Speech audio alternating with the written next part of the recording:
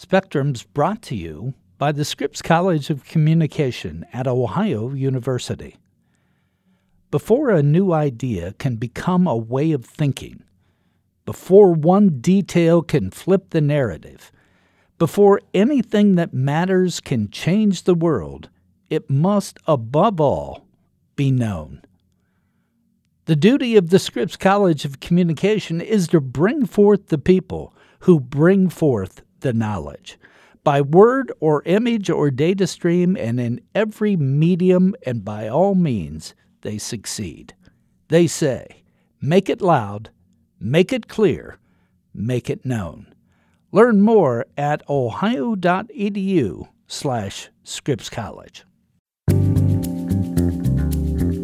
Welcome to Spectrum. Spectrum features conversations with fascinating people. Some are famous and some aren't, but the common thread is that they all have captivating stories. Today we're talking with Tanya Rashid, who is a freelance foreign correspondent, about her stories on the Rohingya refugee crisis in Bangladesh. She talks about the ethics involved in covering major stories of human tragedy and the psychological toll it takes on reporters. Many of Tanya's reports have been seen on PBS NewsHour, CNN International, Vice News, and on Al Jazeera. Tanya, you've covered horrific situations all over the world. That must take some toll on you as a person. Absolutely. I'm a human being and I have feelings and emotions, and there are stories that I've worked on that have really, really impacted me in my life and honestly had me take a break because I started to burn out. Just too much. It's, being overwhelmed with just horrific incidents, that unimaginable incidents that a human being could go through. It's traumatizing. The secondhand trauma is real. When you keep hearing about it over and over and over again, there's something not so normal about it.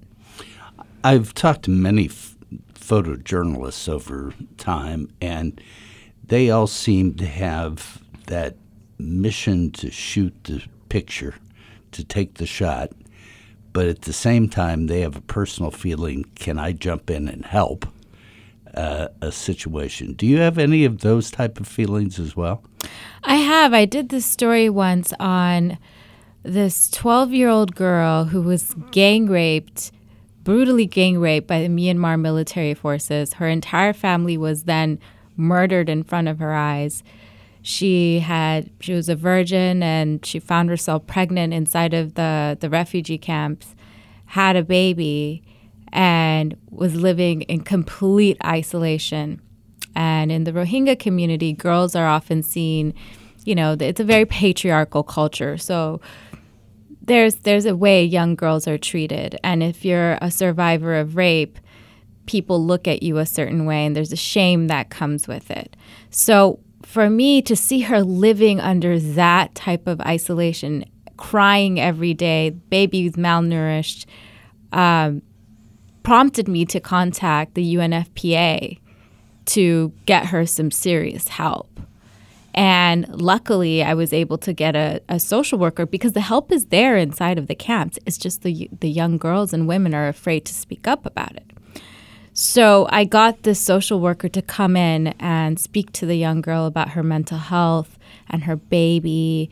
And I haven't followed up on it, but to my understanding, the UNFP got involved and have been assisting her. So yeah, there are incidents where I see things and I can't turn away. There's absolutely no way.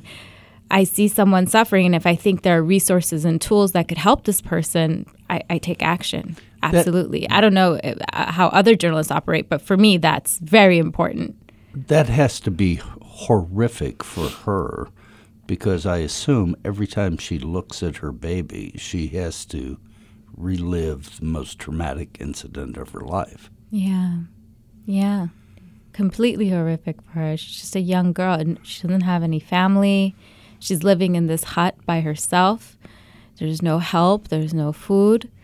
And she's depressed. And then the baby's malnourished because I think she has this love-hate relationship with the child. When you get ready to go to a place where you know there's human tragedy, do you prepare yourself ahead of time? And if so, how do you do that? Do I prepare? No, it's very interesting. I have a therapist. I've had this therapist for 8 years. And I had during the time when I was covering the Rohingya refugee crisis, I had my therapist of 8 years. And before a trip, I tell her I'm leaving. And then she really didn't like it. She'd say, why? Why do you keep throwing yourself into these situations? And that's like a very interesting question. For me, it's a deeper sense of purpose. It's a calling to be there, to share these stories, especially as a Bangladeshi woman of color who understands the cultural context, the religion, the language, the people. I know I can get to the heart of a story, and I put myself there for that reason. So the mental preparation is more of my call to action, my inner purpose, and going there and giving voice to those stories that people are not really getting. I don't consider myself to be a parachute reporter. I'm more than that. I'm a mindful reporter. I go in and I get to the heart of the matter. So that's what prompts me to go. But preparation is the purpose factor. She asked you why you go, and I'm sure that's a very deep question. But because of your background and because that you left that part of the world and came to the United States and lived in Utah and had that experience, is there some part of you that feels like you perhaps escaped some of this trauma face to face and you go back to it? I believe ancestral trauma is real. My ancestors, my mother, my grandmother, my great-grandmother went through horror and tragedy one after another. Colonialism is a huge factor in my ancestry. And so, no, I didn't escape. In fact, I face it every day in my immigrant community when I see my people suffering here. Mental illness, depression, PTSD, are real things happening within my community. So there is no escape. For me, it's constantly facing it. And then when I'm in Bangladesh, it's facing it on a deeper level, on another level, looking at it through a different lens.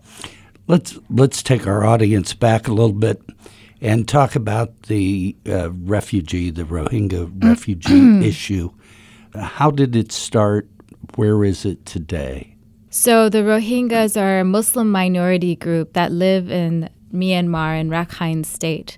And the Rakhine, the Buddhist majority believe that the Rohingyas are ethnically Bengali, that they don't belong to Myanmar. So there has been a brutal campaign on completely annihilating them as a race over the decades. This is not a new thing that's been happening. But what I covered was a mass exodus that happened in 2017 when their villages and their homes were burnt to ash at a very large scale. As they watched under armed guard. Yeah, well, they watched their homes being burned, and babies were stomped to death. Women were raped. It was just, I was on the front line of that, watching people come across the border, and it's unlike anything I'd ever seen in my life. Thousands of people carrying their belongings, whatever they had, escaping and fleeing for their lives. And I'll never forget how smog and black smoke filled the sky, and I could see from a distance these huts just burning to ash and these people just crossing the river, and most of them were women and children, young babies. It wasn't just crossing like people here may think, well, you walk down the road. No. I mean, this was horrific terrain going through the rice paddies, going through mud. One of the most moving clips I saw of what you did was an old woman who had to be carried on the back of a young male relative because she could not walk another step. That was such a powerful image. They had no choice. They had no choice. They were being killed and shot, shot to death and raped and massacred at a large scale. They had to flee. They had to escape. And yeah, many of them didn't have food. Some people I spoke to had trekked through mountains in the mud and rain for 7 days. One woman told me a story about her baby dying in her arms as she was trekking through the jungle, and how she had to bury her baby on her way to Bangladesh. You can't even imagine the personal horror that would entail. Horror and resilience. These people are incredibly powerful. I mean, when I arrived, when I was on the front line and the people were coming in, they were sleeping on plastic, bags on the floor. They didn't really have, there weren't bathrooms or anything. So it was just a very chaotic, unsanitary situation. But over the years, they have built something out of nothing. They took, cut trees and built homes and tents. And now it's like a sprawling Rohingya town, which, is the world's largest refugee camp. And if anybody would look at pictures of this, it's amazing. If you look from an aerial shot, it just sprawls everywhere. And it's these little wooden sort of lean-to shack-like, but thousands of them across this terrain. Yeah. I mean, what used to be a mangrove forest has now been turned into just camp on camp on camp, like lots of different refugee camps. Yeah, different refugee camps. And they all have different blocks. They're divided by blocks. There's block A, B, C, D, and there's camp leaders that are in charge of each block. And they're usually Rohingya people who are in charge. Recently, there's been a new really interesting development. Camp leaders are usually men, and they get voted in. More recently, there have been women camp leaders. I think there's one that my colleague covered, and I think that's brilliant because, again, most of the refugees coming in who have fled have been women and children. So to see a woman take a powerful stance in this patriarchal culture, it says something. Let me pull back a little bit and talk about the whole concept of ethnic cleansing, which sounds like what this is in a way. You must have powerful feelings about that, but is there any rationale behind it other than just pure prejudice? It's just hatred. It's hatred. Is it a hatred that you can understand, or is it just a hatred that is so illogical and irrational that you can't even get your head around it?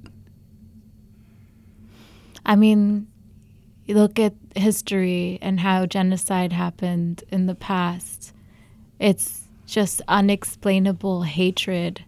It just doesn't make sense. Their reasoning is that these people are Bengali and not part of Myanmar. They're not part of they don't consider them part of that country. But they even go further and consider them subhuman. They do. They consider them less than human. Yeah. So we characterize... They call them kalar, which is essentially the N-word.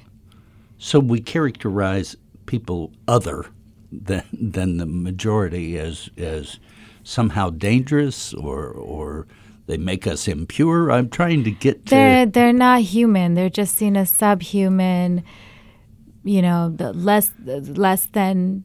They're just seen as animals that need to be slaughtered and killed. They're seen as contaminating their society. So we have these massive refugees marches and this massive refugee camp that you were the world's talking largest about. refugee camp. Yeah. And there are refugee camps all over the world, but that's the world's largest. Once people got there, though, they still weren't safe, and that was part of your story, right? They were still played upon by traffickers and abusers.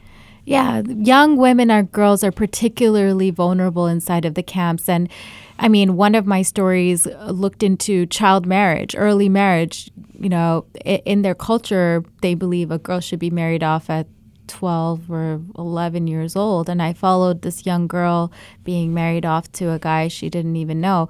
I mean, think about it. She just fled for her life from Myanmar, watched her relatives get raped and murdered, and there she is in this camp, in this place that she doesn't know and is not her home, and then she's being married off to some stranger. So for the rest of her life. And she doesn't even understand what marriage means or why that's happening to her. And then I moved from that and into, I mean, I really chased those difficult stories, especially regarding young girls and women. And then I just walking through the camps, I spent so much time there. I noticed that there were brothels where young girls were,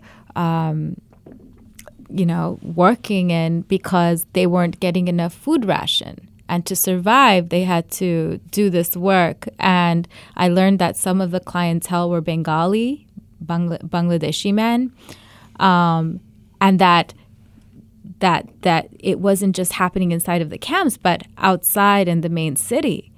And then I found links to dalals. Dalals are basically the brokers or the pimps that get the women from the inside the camps into the main city.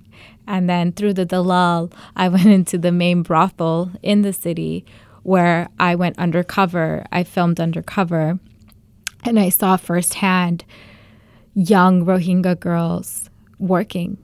I had the opportunity to interview one of the young girls, and when you see my film, you know, it's just a very tragic, horrific situation that she went through and continues to live every day in her life. So there are many things going on inside of the camps. There's also physical abuse. This is a story I've been wanting to look into, domestic abuse. Imagine facing trauma to, traumatized people like a husband and wife. What is happening? Are there mental health facilities? No. How are they dealing with the trauma? It's unspeakable trauma. How do you deal with that? Where do you begin? Where do you start? How do you dissect that? And it's not being dealt with. So you see a lot of people doing drugs. There's a lot of abuse. There's a lot of pain. There's a lot of suffering, especially with women. And women end up dealing with the brunt of it, I think. And is part of that cultural, with the culture that women are less than? Yes, I do. I mean, it's fact, yes, that the Rohingya culture is very patriarchal, and women are seen in a particular way.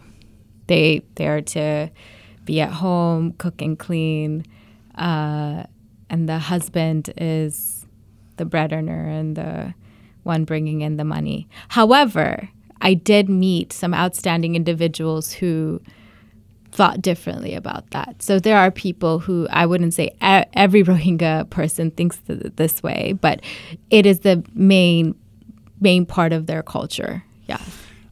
I'm really interested in the term that you used, and you've used it often, and that is resilience. Talk about that a bit. I mean, I can't imagine somebody going through the trauma that you've described and you've shown in your films and coming out on the other side of that, other than terribly damaged forever, but yet they move on, and they continue their lives. Is that what you mean by resilience? Well, I'll tell you a story about resilience. In my recent report for PBS NewsHour, I looked into this young girl who, with a broker, escaped the camps and has been living illegally, pretending to be a Bangladeshi in the city. And her dream is to become a human rights attorney for her people. That is the story of resilience. A young 12-year-old girl escaping the camps to get an education and faking her identity in the process. And so doing that story on her was a testament to resilience and how, like, what someone would do to survive and to do something for their people. She's in trouble now, unfortunately. Her older sister, I'm actually doing a story on this. Her older sister did a report for the Associated Press where she revealed her identity as so her sister's in college as well, faking her identity. And the Associated Press used her face and her images in the report. And now both her and her sister have been expelled from school. And there's growing tension between the locals and the Rohingya community. And they're living in hiding. And that's due to bad journalism practice. Bad journalism, as you describe it, but an ethical question that journalists may not have even considered. Their safety. The safety of their source or the safety of the subject of their story. You have to have ethics in front of you all the time doing the kinds of stories you're doing. Absolutely. And when I reported on this young girl, I didn't show her face. We filmed it in a silhouette. We did everything we could to protect her identity. So when I see this report that the Associated Press does, revealing her older sister's name and face and everything, it's disturbing. I think it's destructive. It's irresponsible. We need to be mindful of the people we're covering and think about how vulnerable they are. Their lives are essentially on the line now because this reporter from the AP had to meet deadline and wanted to get that best story possible. You have their lives in your hands. Yes. Literally. Absolutely. And they're trusting you with their story. And it's your responsibility. It's my responsibility to do it in an ethical way to protect them, not to cause more trauma or pain in their lives. As a journalist, what do you do with colleagues that do what you've just described? Did you reach out? Did you say, "What the hell are you doing?" Or did you have any communication at all? No, I've actually been involved with protecting these young girls right now. I've been trying to get help for them. That's been my priority. But I am going to write about it. Actually, I've started to write about it. It's on my mind. It's front and center in your thoughts, right? It's infuriating. It makes me very angry. We'll be back after this message. The Scripps College of Communication at Ohio University seeks to not only educate its students about today's communication industry, but to produce innovative leaders who will shape the future of communication and its methods of delivery in a rapidly changing technological landscape. Scripps provides leadership in communication by preparing students to be effective and responsible communicators in a global society and by advancing the field through creative activity and research.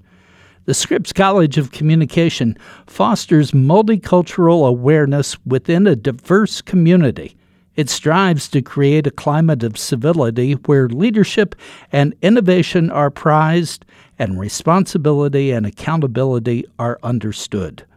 The college values curriculum, research, and creative activity that provide benefits to people regionally, nationally, and globally. Learn more at ohio.edu/Scripps College.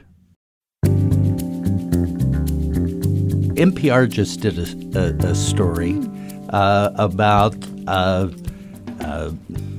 sex for grades in West Africa. Oh, right. Yes. And I think you might know some of the people who worked on it. It was part of a BBC project. I don't know the people who worked on it, but I thought it was a very interesting story. And the young girl who did it, Kiki Mortis, right? She incredibly brave. She was being harassed by her teacher, couldn't finish school, but used her journalistic chops to expose. And came forward. Yeah. And it seemed like an incredible piece of journalism. But to do that, she had to go undercover. You mentioned earlier that you went undercover in a brothel. What are the ethics of going undercover to get a story, to be deceptive in order to bring out really want to know? the truth?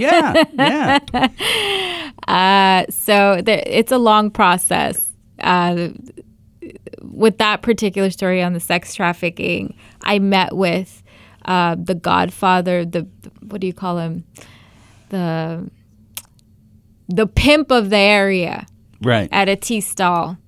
And I told him, look, I'm working on this story on young Rohingya girls being trafficked into this main city center, and I want to go into these brothels and see what's really going on. And he said, okay.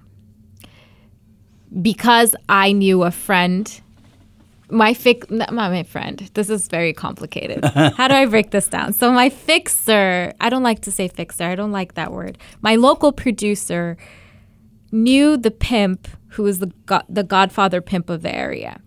Sat and had tea with him. He liked my local producer. So he said, okay, as a favor, I'm going to let her in. But here's the deal.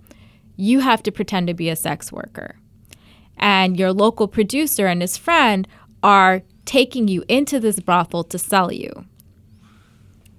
I see. And so he said, you are a young girl from Dhaka. Put on the headscarf, wear the salwar kameez, go in there, don't talk, keep your head down, and you can be there. But you cannot, you have to be very careful. Right. So my local producer and I, we got dressed. Well, I got dressed, and then I had another colleague with me who was also Bangladeshi. And so it was two local producers, me and this young girl, this other young colleague. And we get in a tuk-tuk and we go into the middle of nowhere in Cox's Bazar. Oh my gosh, it's so complicated. No, so it's right. Okay, step by step. So then we're in a tuk-tuk. We meet this woman who I think is the madame of the brothel. She's not the madame, but kind of like the manager of the brothel. Manages clientele. Right. She meets us, throws us she looks at me, she says, are you one of the girls? Are you interested in working? And I said, yes. And she puts us in the tuk-tuk. I'm with my two male colleagues, her and my female colleague, and we're on our way to this brothel. Car gets parked about 3 blocks away from the main site, get out of the car, go into the brothel, and then I meet the main pimp, the madame, as they call it. And she sits me down and starts telling me how life is so great inside of there, where I came from. And in Bangla, I said I came from Dhaka. And she said, oh, you look lost. Let me help you.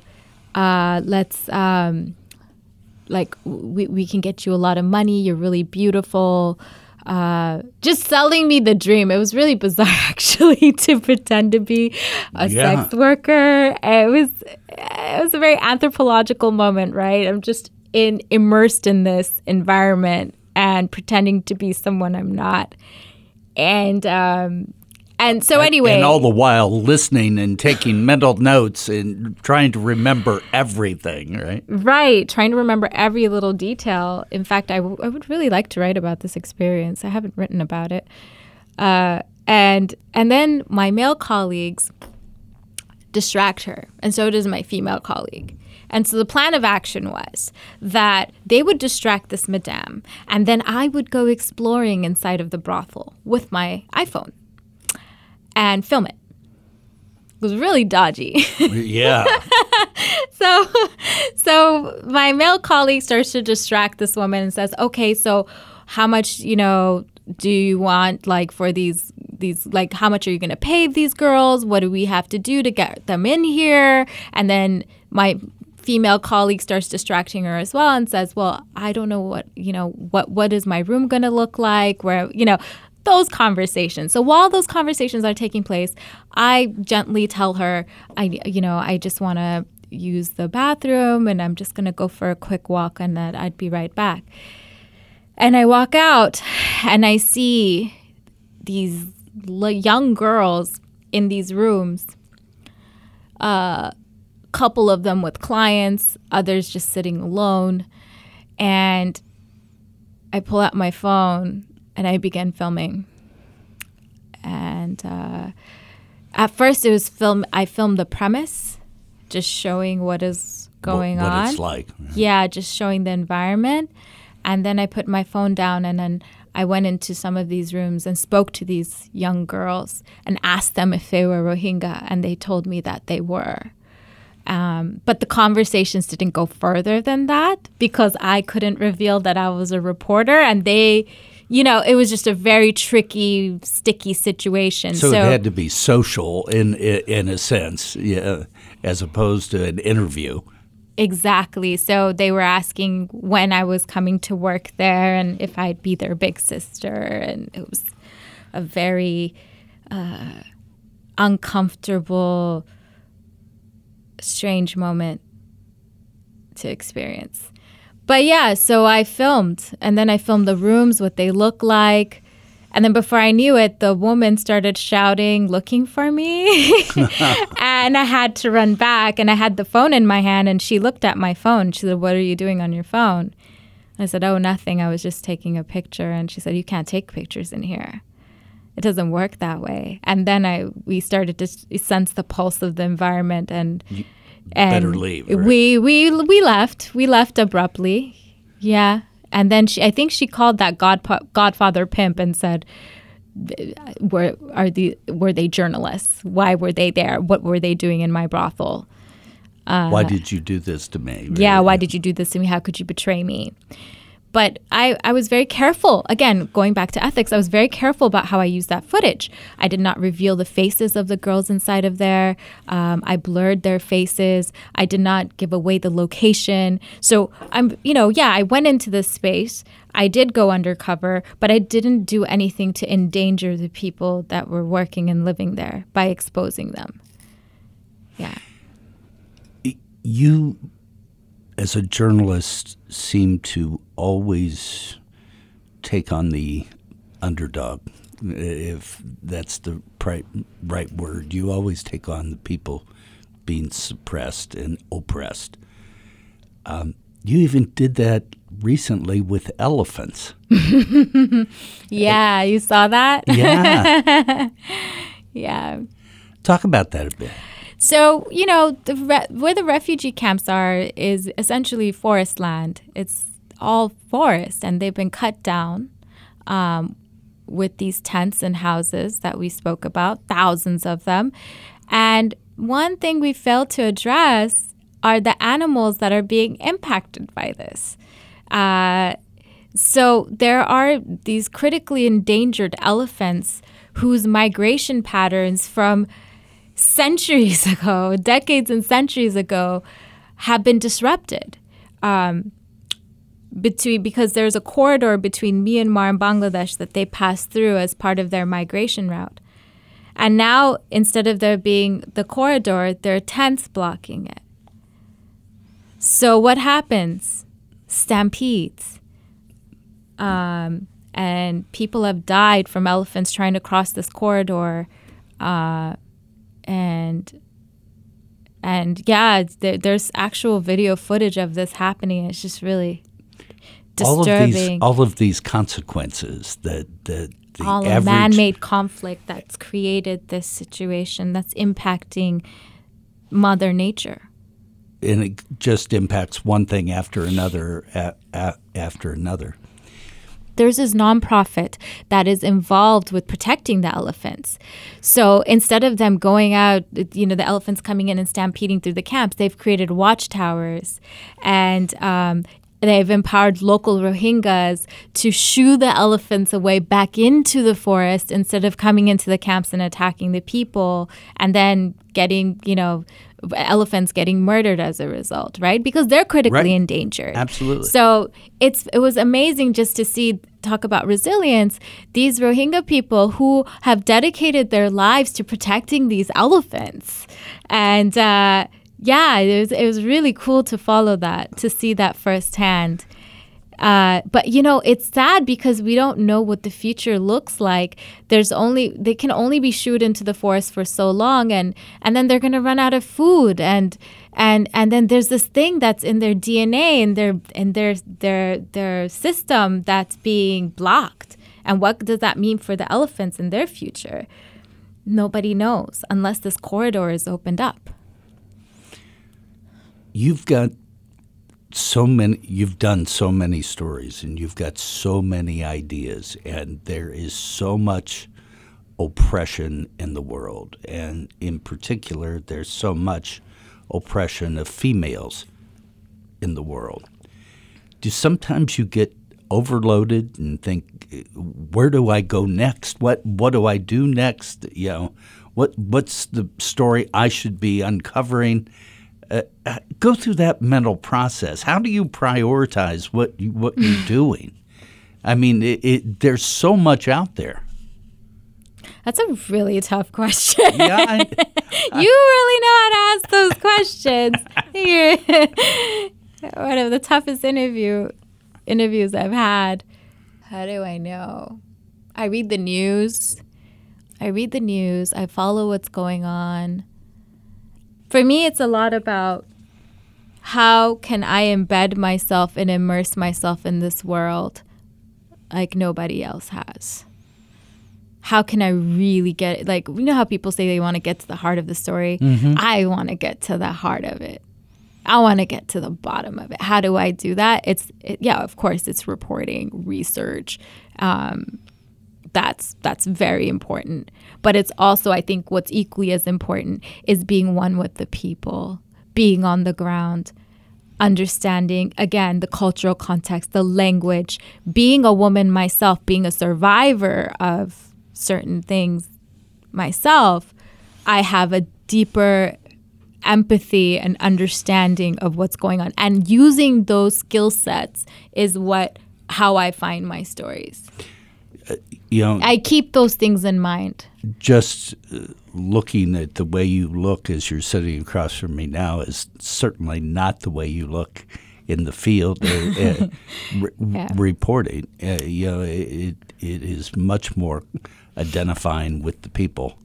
Well, the fact that you speak the language seems to help as well. Well, they are my people. It is it's part of my identity and my roots. My identity is a complex thing. It's something I grapple with every day. But I know that part of my identity is that I come from that. And I think every time I'm in the field, I'm facing that. I'm looking at that part of myself.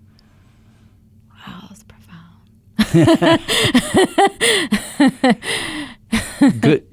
Good luck with all of your work. It's fascinating. It's inspiring. I hope you're successful in everything you do. Oh, well, thank you so much. It's so great to be back here again. And let's talk again in the future. I think we will. Okay. Thanks. Today, our guest was freelance foreign correspondent Tanya Rashid, who talked about covering the Rohingya refugee crisis in Bangladesh and the psychological toll it takes on reporters covering stories of human tragedy. Spectrum is produced by WOUB Public Media. Adam Rich is our co-producer. I'm your host, Tom Hodson. Please subscribe to Spectrum. You can do that at Apple Podcasts, Stitcher, Google Podcasts, Blueberry, or at NPR One. Spectrum also is available at the NPR Podcast Directory. We always welcome your feedback, so please rate our podcast or review it through one of your podcast outlets. If you have any questions or comments about our podcast or have suggested topics for us to cover, please direct them to me by email. You can do that at hodson@ohio.edu. That's Hodson, Hodson, @ohio.edu.